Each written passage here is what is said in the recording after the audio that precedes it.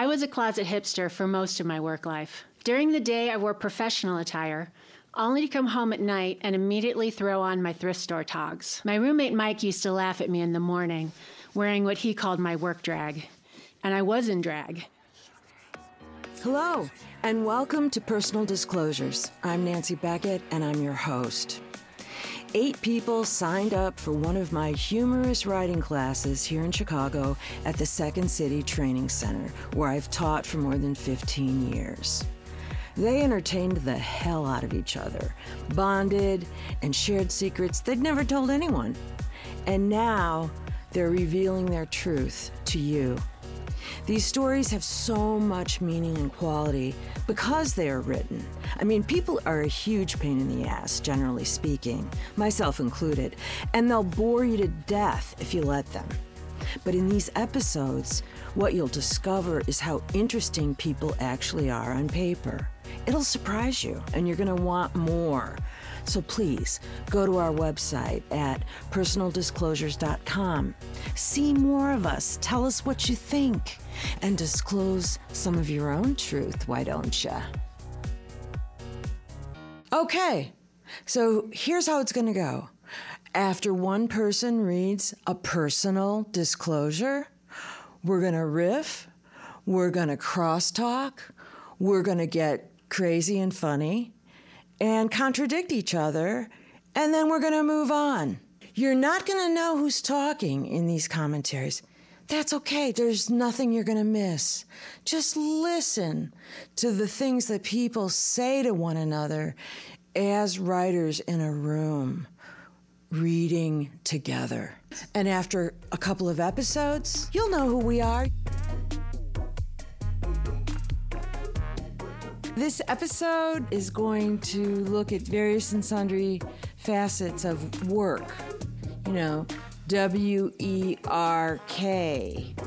Freud said there's just 2 things, love and the W word. Next up, we have Sharon Hearn, who is many things. She knocked around a little bit in the military, but she's a Midwestern gal. And Sharon is what a lot of us writers are. She's a person who just got caught up in the wrong stuff and started making a living. It's easy to do. You forget who you are, you forget what makes you happy, and you're down the MBA or the accountancy rabbit hole before you know it. Closet hipster. I was a closet hipster for most of my work life. During the day, I wore professional attire, only to come home at night and immediately throw on my thrift store togs. My roommate Mike used to laugh at me in the morning, wearing what he called my work drag. And I was in drag. Monday through Friday, I staged an elaborate illusion of a young woman interested in a professional career, lip-syncing my way through meetings and work social events.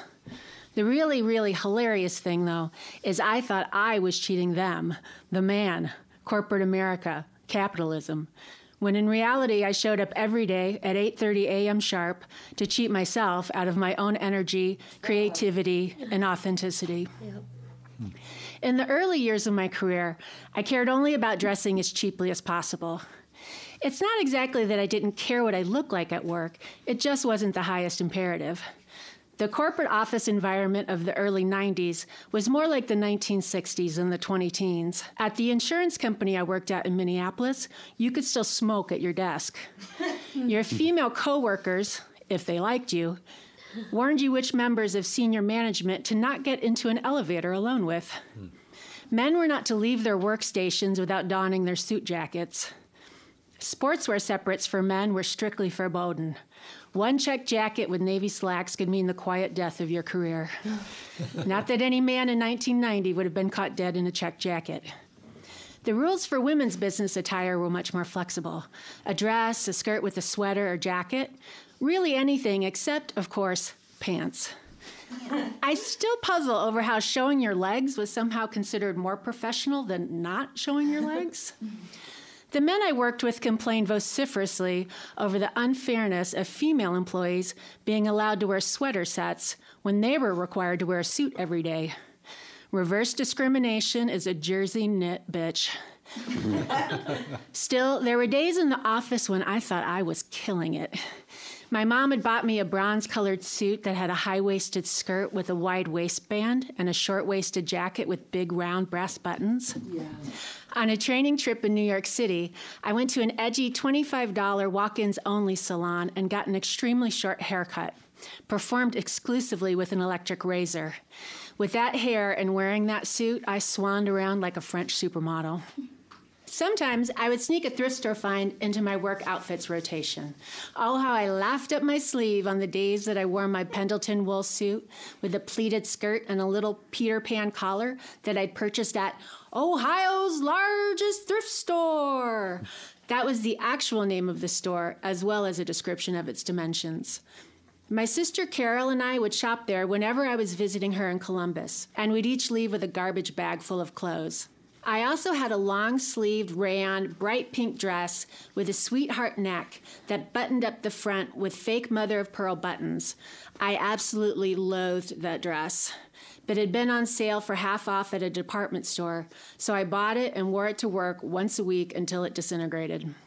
The women that were part of my MBA cohort interviewed, every man jack of them, in a boxy navy blue two-piece suit with, and it still horrifies me to recount, a little plain blue or paisley bow tie around the collar of a plain white blouse. Not a dapper, tidy men's bow tie, but a drooping little bow that made them look like sad Christmas presents. I bucked the trend mightily by interviewing in a charcoal gray suit with a long skirt and a tailored jacket and prided myself on my rebelliousness. What my coworkers thought of me is hard to say. Some certainly thought I was eccentric. Most weren't observant enough to notice my tiny insubordinations. But I will say this. They were infinitely more generous in overlooking my oddities than I was in scorning their conformities. The accountants and actuaries I worked with regularly invited me to parties or happy hours, which I assiduously avoided. Gary, one of the guys in my department, was very excited about hosting a monthly poker game. Whenever Gary invited me, I would ask, "Oh, when is it?" Gary would reply, "Tuesday night," or "next Thursday," or "we're thinking about having it the first Monday of every month," to which I'd invariably reply, "Darn, I already have something Tuesday night, next Thursday, every Monday for the next several decades." After 3 or 4 iterations of this, one day Gary cornered me and asked point blank, "Sharon, when can you come play poker?" Having no choice but to capitulate, I named a date and time and then showed up to Gary's house an hour late. The game was well underway when I arrived. My coworkers sat at the kitchen table, scanning their 5-card draw hands with little piles of dried beans sitting on the table in front of them in lieu of poker chips. Let me be clear. My coworkers weren't playing for beans that represented dollars or quarters or even nickels. They were literally playing for beans. It's a terrible and terribly true stereotype about accountants that they are the most risk-averse people on the planet. The entire point of gambling is that there are stakes. If there's no chance of winning or losing money, you should be playing hearts, not poker. I took the place made for me at the kitchen table, counted my stock of beans, and was dealt in the next round. I bluffed every single hand and won a very big pile of beans. After about an hour, I pretended to be meeting friends so I could leave early. I graciously left approximately 2 burritos worth of pinto beans winnings behind. I also indulged in my own private little jokes in the office. In meetings, I'd keep secret tallies of the number of sports metaphors used. Whenever I needed a document signed, I'd say in a ringing voice, "Just need your John Hancock right here," which I found inordinately amusing. One Halloween, I stopped every person I met in the hall or break room and exclaimed, No, don't tell me. You're Alan Greenspan, right? Lee Iacocca? Or that is the most amazing Janet Reno costume. I received a few hostile stares in response, but mostly just a lot of blank looks. After years and years of campaigning by the employee club, the CEO finally relented and Casual Fridays were instituted. The guidelines were very explicitly laid out in a printed memo distributed to all staff. Allowed: clean, pressed khakis or dress pants, clean, pressed shirts or polo shirts, sweaters without holes. Not allowed: shirts without collars, shorts, tank tops, tube tops, bikini tops, mini skirts, plaid with stripes. I never cease to be thoroughly enraged about casual Fridays, as I endlessly whined to my friends, "Oh, thanks so much. Now I have 2 work wardrobes to maintain." But to be honest, on the days when I hated my job the most and despaired most deeply of ever having a job I sincerely cared about, I would glance at the Casual Friday guidelines tacked to my cube wall and smile over tube tops. Yeah. All right. Do you think that all accountants really are as bad as she says, or is it Minnesota accountants? I thought, well, maybe they're just even worse. And oh, hey, how are you, Fred? No, I know way too many. I've been a client of big accountants. I've had big accounting firms like the Big Five as my clients. And I married someone who hides that he is a CPA. Ooh. He doesn't even tell anyone. Should I not tell the world? No, It's out there now. It's sexy. It's out of the bag It's very now. sexy. You're helping him live authentically. Maybe I should have figured out in college that I wasn't on the right path when I truly had friends who thought that my being an accounting major was an elaborate joke that I was continually spinning. There are certain things that Sharon just gives zero fucks about. So I don't know how accounting jives with that. Well, she's good at it. Forensic accountants. That's like a whole nother breed. Accountant. What is that? They're like the ones who like go into financial records and like look for fraud, and like sometimes they like moonlight on like CSI Miami or whatever. I've been a forensic accountant. Holy Like shit. maybe you busted Enron and we don't even know. Right? I can't Disclose confirm that. or deny. An NDA is involved, perhaps. I do have to say, too, I can't believe in 1990, it doesn't seem that long ago that know. women could not wear pants to the office. Sounded like something out of Mad Men. Yeah, I'm like, I With the really- smoking at the Yeah. desks. and That's everything. why Yeah. I stand by my statement that it was more like 1960s than now, because Yeah. Right. it was so much more formal and hierarchical. I learned right before we started that Sharon was a high school volleyball and basketball star. Yeah. And it was the least surprising thing I'd ever heard. Right. And then you're comparing yourself to a French model, I thought was also like perfect, because I can totally imagine it with your pixie haircut Yeah, totally. and your Yeah. super tall stature. This is Julie Bashkin, the executive producer. Anyone can and should do what we're doing here. Visit our website, personaldisclosures.com, to make your own disclosures. We have celebrity comedians and best-selling authors who will work with you individually. Whether you're an experienced writer or have never attempted to do this in your life, we can make you funny, smart, and interesting on paper. And now, some more provocative stories. Okay, so next up is Julie Bashkin with a fairly long story about her first work experience as a consultant. Oh, don't you know? Julie, by the way, is no stranger to hard work, so don't get me wrong. But this particular story has an amazing payoff. So please hang in there, because you are not going to believe what a stupid smart person she is. Wait for that Chicago and Russian accent. Oh, yeah. That was we the get both. best. Guys. Guys, This is the Skinny on Lean. I woke up to a view of the Alps in my room in Kitzbühel, Austria, in the most plush bed I've ever been in. Jet-lagged and hungover from the welcome reception the night before, I step out of bed onto the heated tile floor and decide to take in the views from my bathtub. Because why not take a bath at 7 a.m. instead of going to my Excel modeling class? A smart person would have gone to the training to do well in their job, to succeed, and then be able to stay at more hotels like this. But not me. No, I was worried I won't ever get the opportunity to stay at another nice hotel because they'll realize they made a hiring mistake.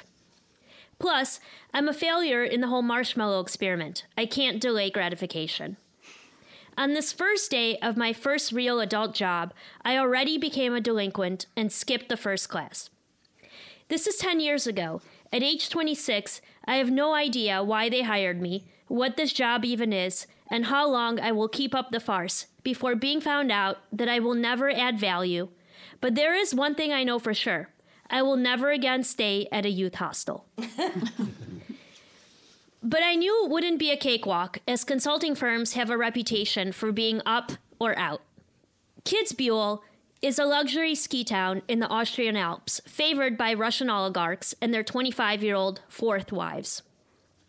This 3-week adult camp, equipped with saunas and rock climbing walls, is where the newest hires, the best and the brightest non-MBAs, were assembled to get a mini crash course condensed into an MBA curriculum. The other hires were mostly economists, engineers, doctors whose skills translated nicely to serving clients in industrial and healthcare sectors. I was the only oddball who came from a humanities background, and so I was automatically labeled creative, a designation that made my former grad school colleagues laugh. Among my mini MBA colleagues were the most accomplished people I had ever met. I was literally surrounded by brain surgeons and rocket scientists.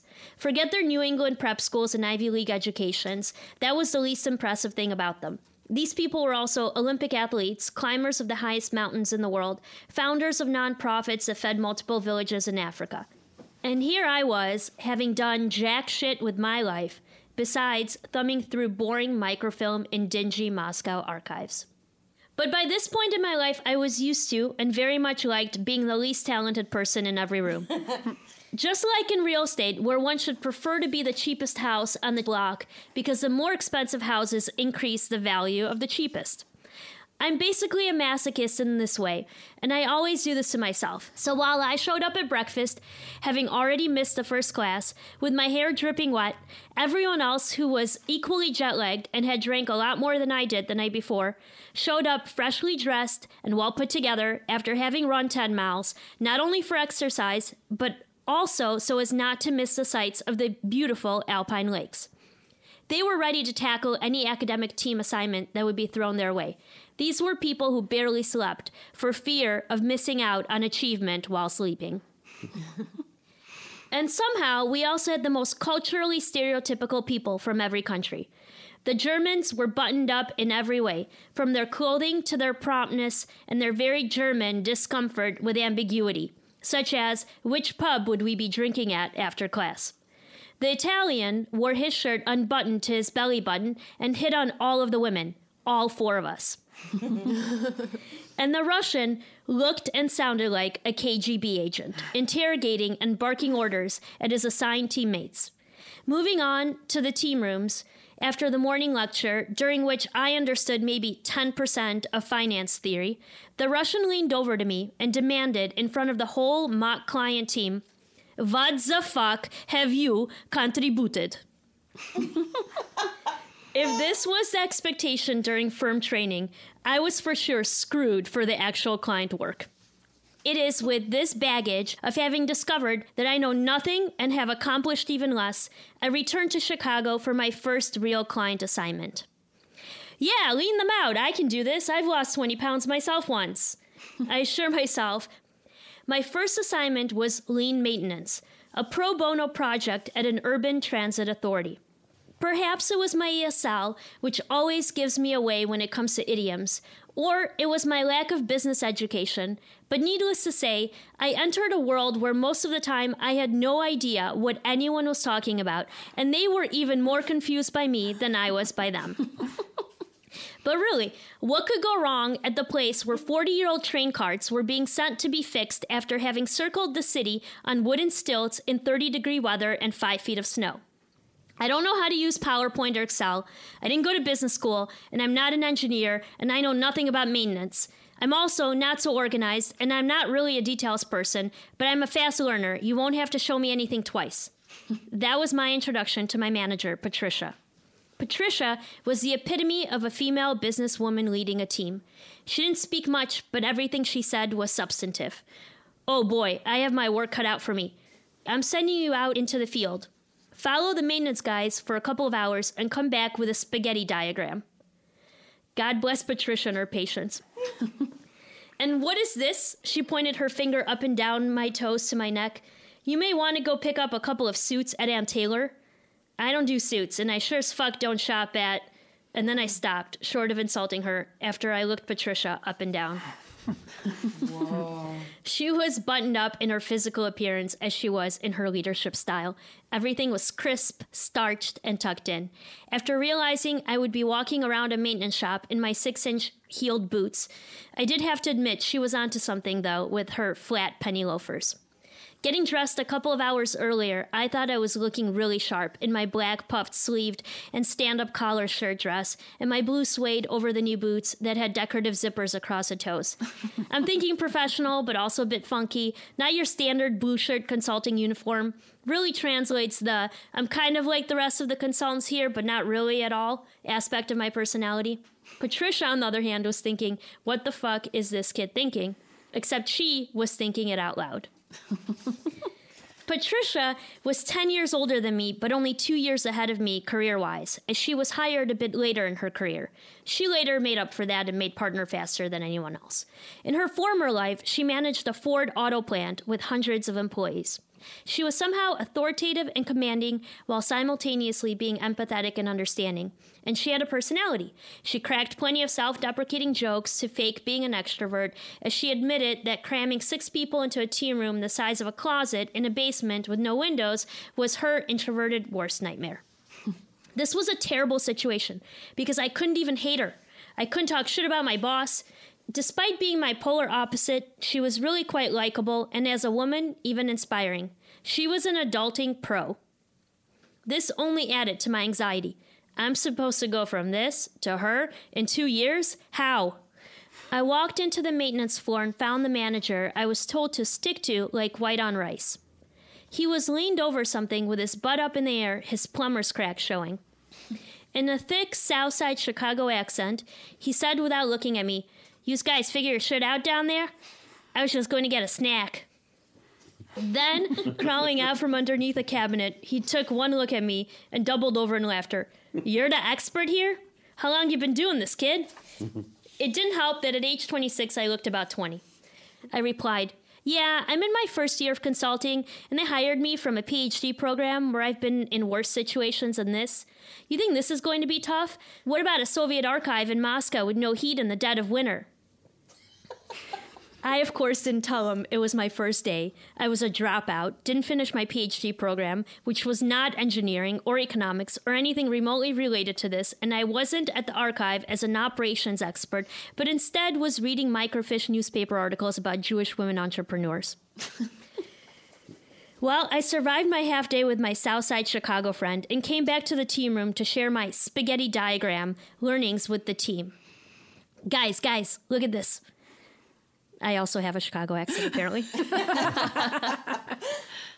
This guy's all over the place, running around looking for parts that are disorganized, in opposite sides of the warehouse, nowhere to be found.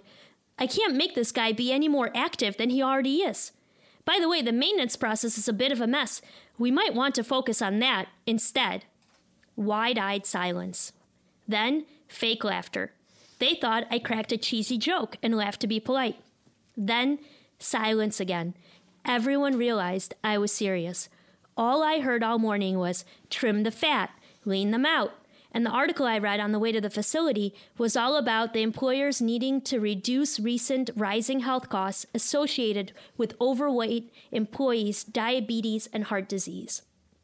I thought this was a weight management problem we were here to solve.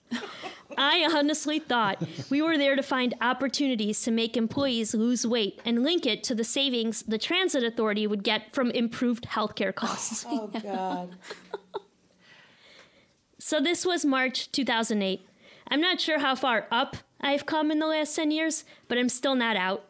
I still have a constant fear of being found out that I have no talents. It must be how Donald Trump feels every day. And like him, I've acted out often in my career. On the one hand, I'm insecure and fear being found out. And on the other hand, I have a sense of entitlement and demand that I get to do whatever I want because I'm not like everyone else. And why shouldn't I shake up the corporate snow globe a bit?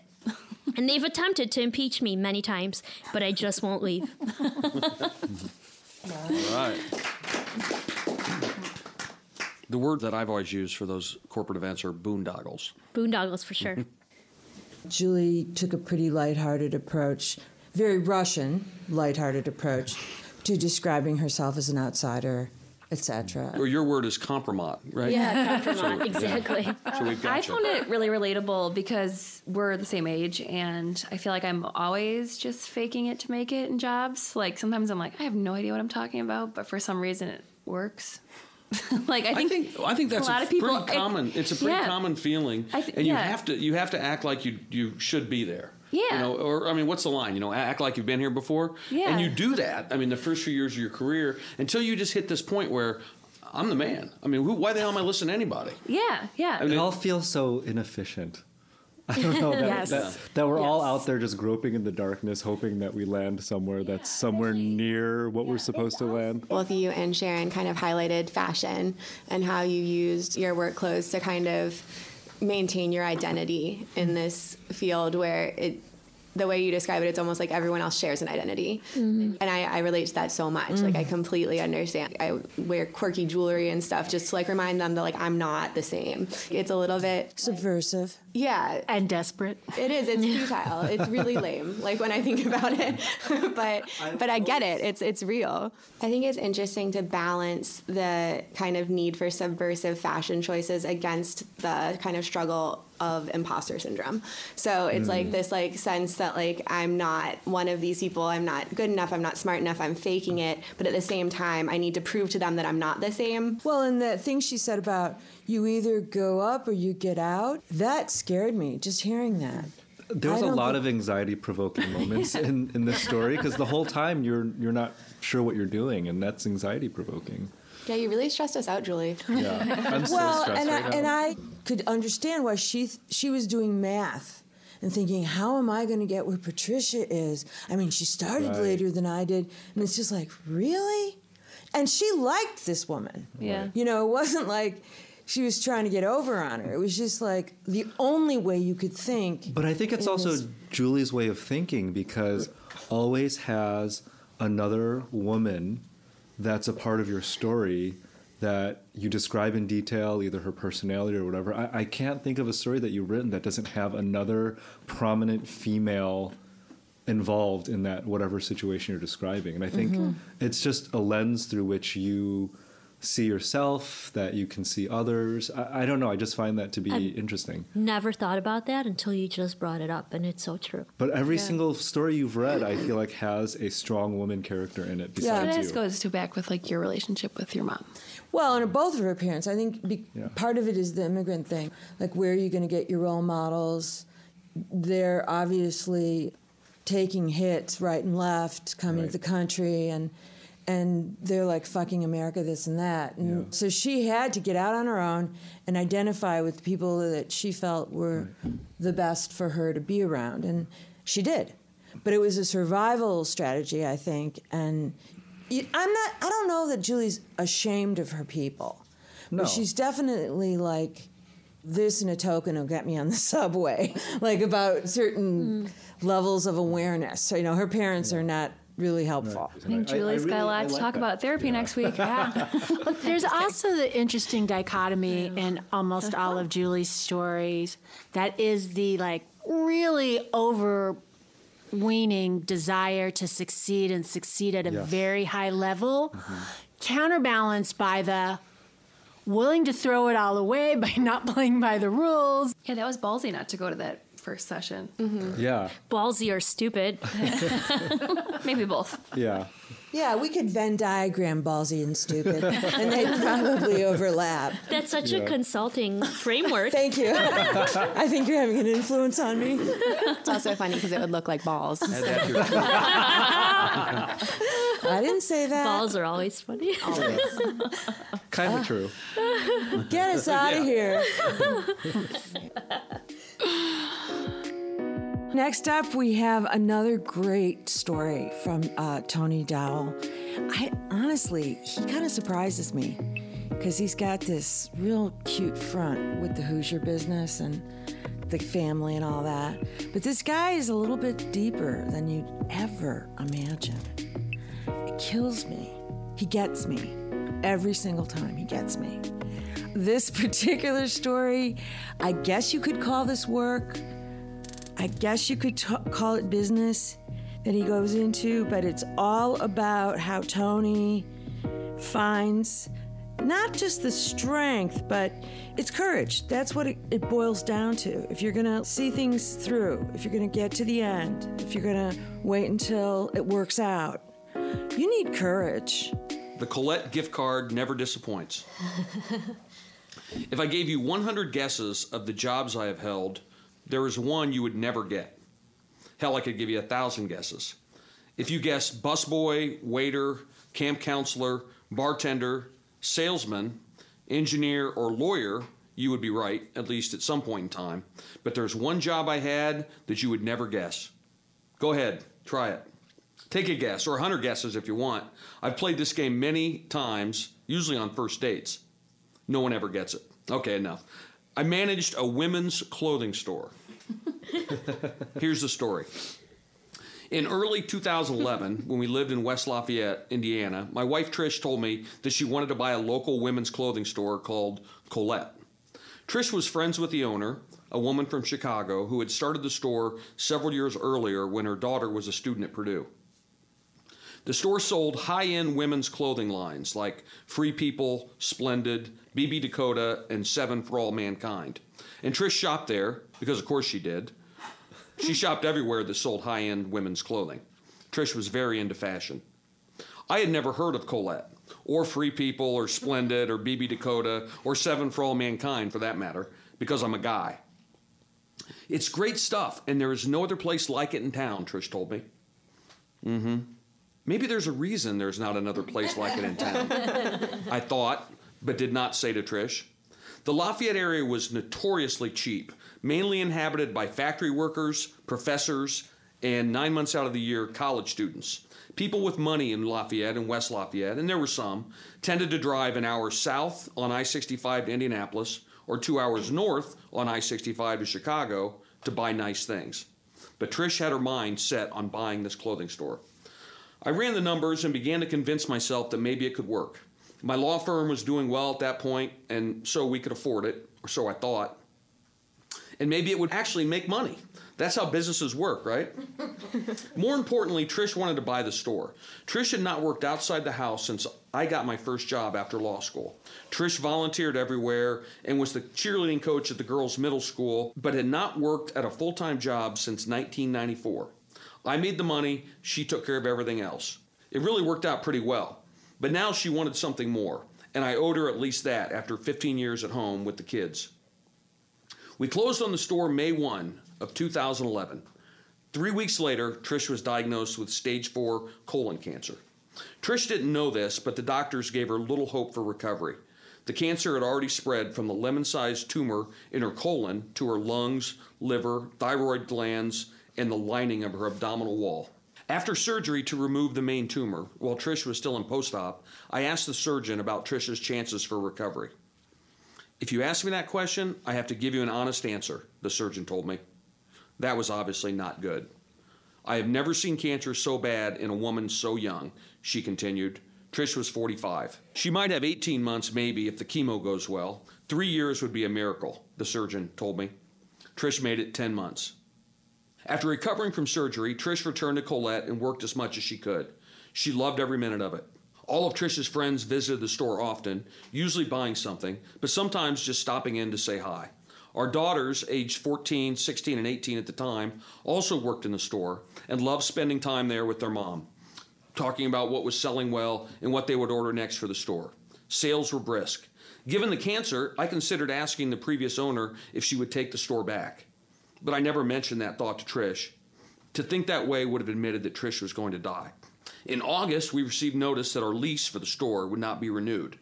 Our building was being torn down to build a hotel, so the space would no longer be there. We were given an option to move to another similar location in the same shopping plaza. At that point, since sales were strong, I had the bright idea of moving to an even larger space, and a space closer to the Purdue College campus. Although somewhat close to campus, Colette was not actually on campus. Seemed like a good idea at the time.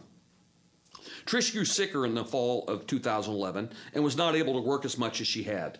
We appointed Renee, a recent Purdue grad, as manager of the store and started paying her a salary.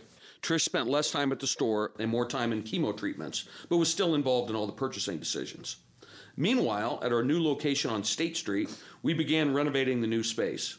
I had recently hired my good friend Skip to work for me full-time on my farm, where we were attempting to mine peat moss and start a soil business, which is an entirely different story. Skip is very handy and headed up the renovations of the new store with me as his main assistant. That's where it started. Rather than suing companies for infringing patents, where I actually do make money, I was instead hanging drywall, painting, and building cool store displays. I was also pouring money into the renovations, which cost a fortune. We ordered more clothes to fill the larger space, which also involved getting out the checkbook, my checkbook. We ordered new computers and the best point-of-sale software and scanners and a video security system. An investment, I told myself. As the day neared when we had to be out of the old store, we worked day and night on the new store. Many of our family, especially my dad and friends in the community, pitched in to help. Although Trish couldn't do much at that point, she often joined us while we worked at the new store. And our friends and family helped to paint, lay tile, hang curtains, organize, and get the store ready. Our community rallied around Trish and her store and came together to make the new store happen. When we were finished, Colette was beautiful. Trish was very proud of her new store, and her spirits were lifted during the darkest times of chemotherapy and when we received news on March 1 that there was nothing else the doctors could do. Trish died 3 months after we moved into the new store on March 30th, 2012. At that time, as far as Trish knew, Colette was a success, and she had left a wonderful legacy for her daughters. I struggled to maintain that legacy. Although Renee was an energetic young manager, she was an absolute disaster with finances. In early 2013, the electricity at the store was turned off because the bill had not been paid. I brought Skip in to go over the books, and we found that we were behind on everything, including the rent and Indiana sales taxes.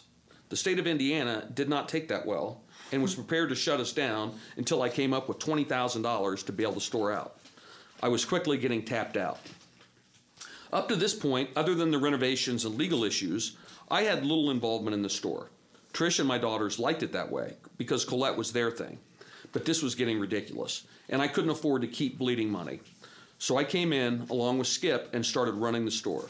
If you buy a dress for $60 and sell it for $120, how do you not make money? It just didn't make sense. Skip and I identified several ways that we were losing money. First, my daughters were treating the store like their personal closet and taking a lot of the new stuff as soon as it arrived. I had always known this, but figured it was cheaper than them driving to Indianapolis and spending my money at Neiman Marcus. Our employees were also buying the new stuff with their employee discount as soon as it came on the floor. This left all the best clothes basically picked over before they even hit the floor.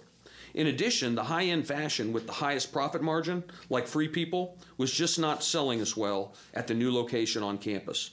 After Trisha's death, we had lost most of the local over 40 with money to burn demographic when Trisha's friends stopped coming into the store.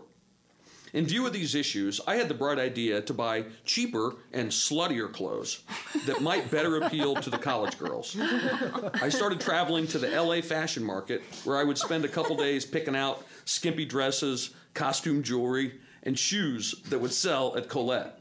This was a terrible waste of my time. Rather than finding new patents to litigate and new companies to sue, I was instead buying little black dresses, which, as you may or may not know, are the staple of every girl's wardrobe. We also started advertising. We hosted special events for the Purdue sororities. We sent out mailers to the incoming freshmen. We sponsored events on campus, getting the Colette name out there and giving away free shit. I also cut a local TV commercial with me as the star. Looking into the camera in the store with clothes and displays behind me, I asked, "Are you looking for a gift for your wife?" My name is Tony Dow, and I own the women's clothing store Colette. Long story. But if you need a gift, we can help. I then held up a white blouse for the camera. "Would your wife like this?" "Maybe." "How about this?" I asked, holding up a blue dress and shrugging. "You don't know." Putting the dress down, I continued, "Let's face it, we're guys. We don't have a clue. But here's the answer." Pulling a gift card out of my suit pocket, I declared, "The Colette gift card." Cutting to a close-up of the Colette gift card, my voice continued in the background. because it is not just about the clothes. It is about the entire shopping experience. You can order the Colette gift card online. A couple of clicks, your shopping's done, and you can get back to the game. Cutting back to me in the store, I declared, the Colette gift card, it never disappoints. The commercial cost about $5,000 to produce, which I paid for, and we aired it during Monday Night Football a couple of weeks in a row before Christmas. We sold a grand total of 8 $100 gift cards that holiday season. Nevertheless, we persisted. We always believed that some upcoming event would drive more sales and save the store, like Mom's Weekend or the students returning in the fall. In advance of each upcoming event, I would get out my checkbook and invest in more inventory so that we would be ready for the onslaught of profit we would surely receive. That's how businesses work, right? Right? Well, apparently not. By the spring of 2014, I was tapped out. I had no more to invest, and we closed the doors at Colette. We sold off the inventory at pennies on the dollar and whatever fixtures people could carry off and sent the rest to the dump. On May 1st, 2014, Skip and I swept up, locked the doors, left the keys on the counter, and walked out, still owing 4 months of rent. Although a financial disaster, which could not have come at a worse time, I still remember fondly my days running a women's clothing store. Skip always says that maybe I bought Colette for a reason, to allow the community to give something to Trish in her final weeks. He always looks at things that way. Maybe I should too. Yeah. Aww. That's hilarious. I gotta get my hands on that commercial. I was just going to say, where do we get that? Crazy Tony we with put the that on crazy Instagram? rock bottom prices. You don't know. It is on YouTube. I can get you the connection. Yes. It's almost like nothing short of losing your shirt, no pun intended, would give you a sense of finality, like I'm at the bottom of this. I've taken this to the end. The girls didn't even have to go shopping.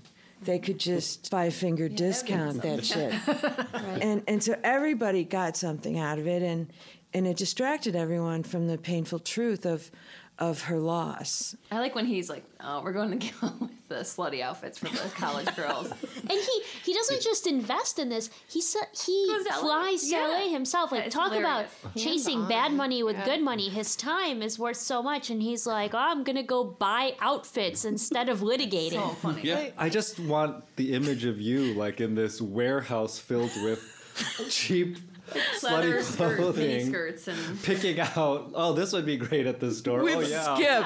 Yeah. with Skip, yeah. The Coeds will be all over this one. Like, I don't know, it just kills me. I think it's like easy to look back in hindsight and you have like this broad perspective and you can kind of see like, oh, there were some issues here. But like I'm so familiar with that mindset where you just get so hyper focused on something that it's hard to take like a broader like perspective, and you're just so focused. You're like, well, businesses like they make money, so I'm just gonna keep doing what I'm supposed to do to make a business make money, and it's kind of hard to like pull back and take a look at the bigger picture. So I think it's like comedy. relatable. Yeah. You know, people in comedy are insane. They'll just do the next show and the next show and the next show, and they don't know how, but they're going to get something. And they'll have an opportunity. And in the meantime, That's different, Nancy. That's just true. Oh my God, Julie, what an episode, huh? And this is where we figure out being an adult and working is really quite hard. This podcast was created by me, Julie Bashkin, in partnership with Alana Kipp and Nancy Beckett and the Second City Training Center. Sound engineering, recording, and original music scores created by Gravity Studios in Chicago. Visit personaldisclosures.com for tips and tricks on how to make your own personal disclosures and to access exclusive personal training and group events with famous best-selling authors and comedians you've seen on TV. Make sure to follow us on Instagram, where you may find embarrassing vintage photos from our youth. And please, share with your friends and leave a review on Stitcher and iTunes. It helps us out tremendously to get the word out and to bring you more laughs and maybe even some tears every week with new episodes.